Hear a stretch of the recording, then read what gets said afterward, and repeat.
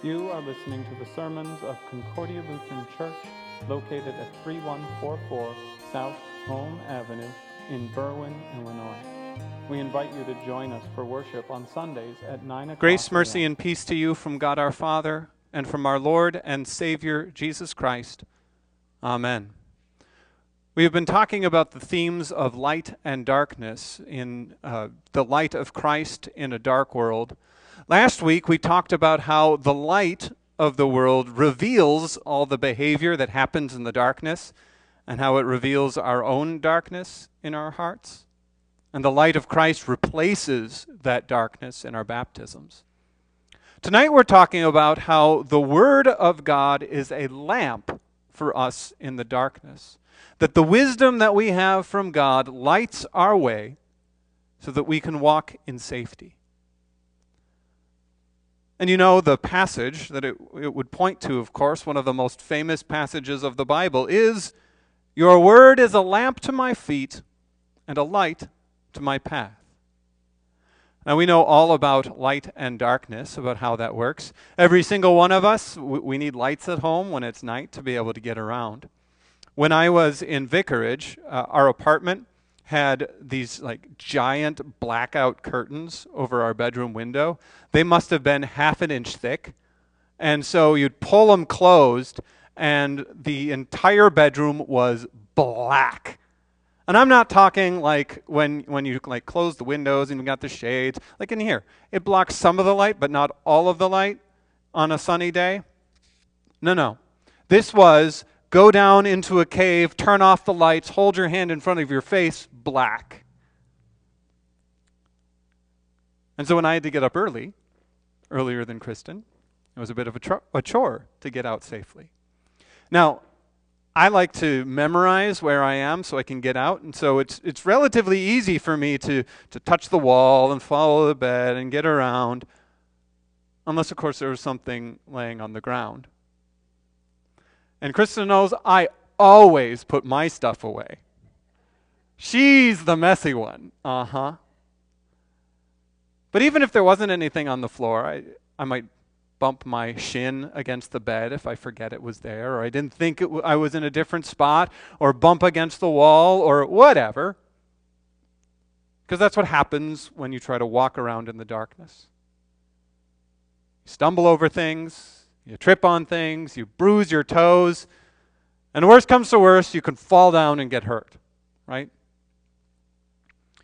This is the metaphor that the Bible uses when it talks about your word is a lamp to my feet and a light to my path. That God has given us a path to walk. We, God's people, are to walk forward and keep His commandments. And you can see that theme going over and over through the psalm, how God's word gives him wisdom and strength and teaching and understanding. But we also see this in other places in the Bible. Deuteronomy chapter 5, verse 32 and 33 says, "You shall be careful, therefore, to do as the Lord your God has commanded you. You shall not turn aside to the right hand or to the left. You shall not walk in all the way that you shall walk in all the way that the Lord your God has commanded you, that you may live, and that it may go well with you, and that you may live long in the land that you shall possess." God also says something very similar to Joshua. In Joshua chapter 1, it says, "Only be strong and very courageous, being careful to do according to all the law that Moses, my servant, commanded you. Do not turn from it to the right hand or to the left, that you may have a good success wherever you go." God's word uses this walking of a path, walking in God's commandments over and over and over to talk about the path of God's people. And so we see God's word gives us wisdom for our lives. And it's wisdom that cannot be revealed by looking at the world. We can only see it from God. Because God, He knows more than we do. Surprise, surprise. He understands the world the way no human being could ever do. And His wisdom is for us to light the way in the path that we walk. And this is why the author of the psalm could say, I know more than my teachers. I know better than the aged, because your word is a lamp to my feet and a light to my path.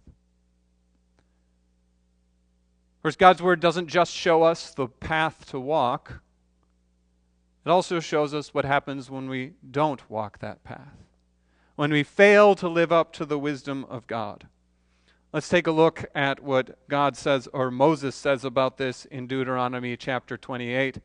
He says, "And if you faithfully obey the voice of the Lord your God, being careful to do all his commandments that I command you today, the Lord God will set you high above all the nations of the earth. All those blessings shall come upon you and overtake you if you obey the voice of the Lord your God. Blessed shall you be in the city, and blessed shall you be in the field. Blessed shall be the fruit of your womb, and the fruit of the ground, and the fruit of your cattle, the increase of your herds, and the young of your flocks," and so on and so forth. I'd really like it if my herds increased a little bit, wouldn't you? Yeah. Not too many cows in here? What? Okay. But he says then later, "But if you will not obey the voice of the Lord your God, or be careful to do all his commandments and his statutes that I commanded you today, then all these curses shall come upon you and overtake you. Cursed shall you be in the city, and cursed shall you be in the field. Cursed shall be your basket and your kneading bowl. Cursed shall be the fruit of your womb, and the fruit of your ground, and the increase of your herds, and the young of your flock. Cursed shall be you when you come in. Cursed shall you be when you go out."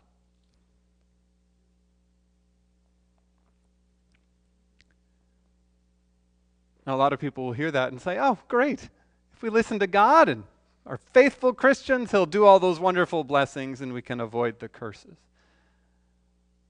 But of course, that's not the way it works, right? Sure, if we could do it, we could have lots and lots of cows and cattle, and the fruit of the womb will be blessed in all those ways. But we can't, can we? The lamp of God's word actually points out that we need guidance, that we need help, that we can't walk this path on our own, all because of our sin. But then the Word of God shows us someone who has walked that path before, who has walked down that line, following God's Word, turning neither right to the left, and you know who it is. It's Jesus. The Gospel of Luke offers an image of Jesus that we don't always point at, we don't always think about when we talk about our Savior. It changes halfway through. In Luke chapter 9, it goes from his early ministry, and in Luke 9, verse 52, it says, "And he set his face toward Jerusalem." And from that moment on, it shows Jesus stone-faced, heading towards Jerusalem like a man on a mission. He knows what's coming. He knows what's going to happen. He knows exactly what he has to do, and he does it anyway. With determination, with grit, with bravery. And I think that's what we need to see in a Jesus who walks this path. Because Jesus, the Word of God himself, goes down this path to call us to follow him. And he does it because we can't. Because we need him to save us, which he does on the cross. Jesus lights our way by his very actions and calls us with his voice to follow him. Now, the problem with a light on a path is when you look ahead and it looks dangerous, sometimes you get scared. There's a path in Indiana Jones and the Last Crusade. They have to go through all of these tests right before they get to the Holy Grail at the end. And they do all of these different things, and they finally get to the leap of faith. And Indiana Jones, he looks out, and he sees this chasm, and he says, a leap of faith. And so he steps out, and all of a sudden there's the thing that he lands on, right? You know the scene. And then he gets across, and he flings some sand so that everybody can see that it's a walkway and not invisible. It really took some courage to do that first step, right? I think what happens is when the path ahead, God's Word lights the path of discipleship ahead of us, we get scared sometimes. We see what it might take. We see the sacrifice it might lead to. We see how it's just not as much fun. I remember listening to someone who told me that they couldn't come to church because they really like to have their weekends free. And sometimes it's just simply as little as that. And we see it, and we turn aside. But we have a Savior who can call us through that. See, our Savior's just like that Indiana Jones guy. When he crosses, he tosses the sand over so that everybody can see that it's a safe walkway. And that's what Jesus did. When he walked to the cross, stone-faced, gritty and determined, he went through to the other side. And he calls back to us, "It's clear! Come on in!" He calls back to us and says, "It's safe. That when you're with me, you will receive eternal life, no matter how dangerous the road looks." He calls us back to the path. God's Word does all of this, which means we have to listen to it. There's a prayer that we don't pray very often here at our church anymore, but is part of that page 5 liturgy, the morning worship without communion.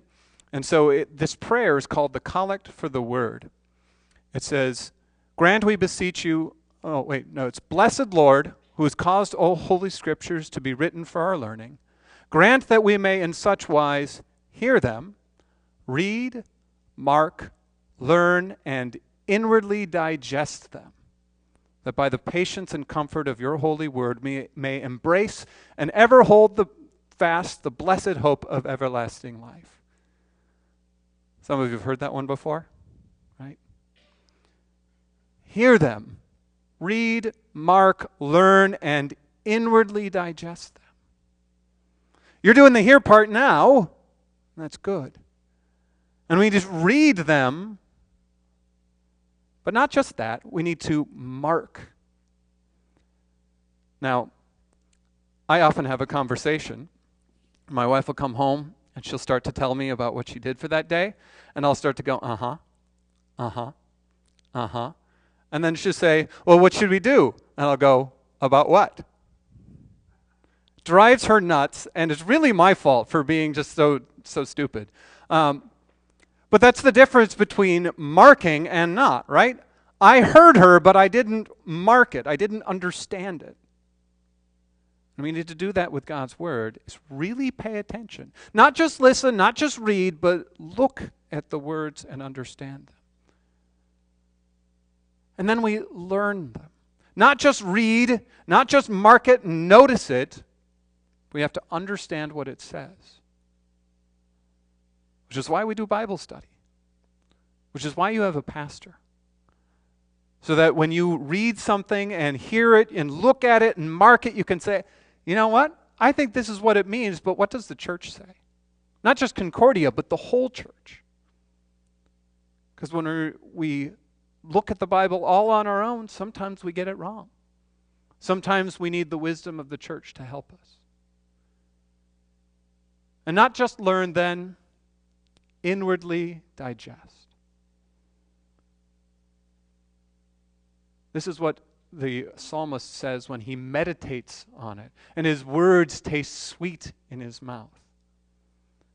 It's something that we can carry with us all the time.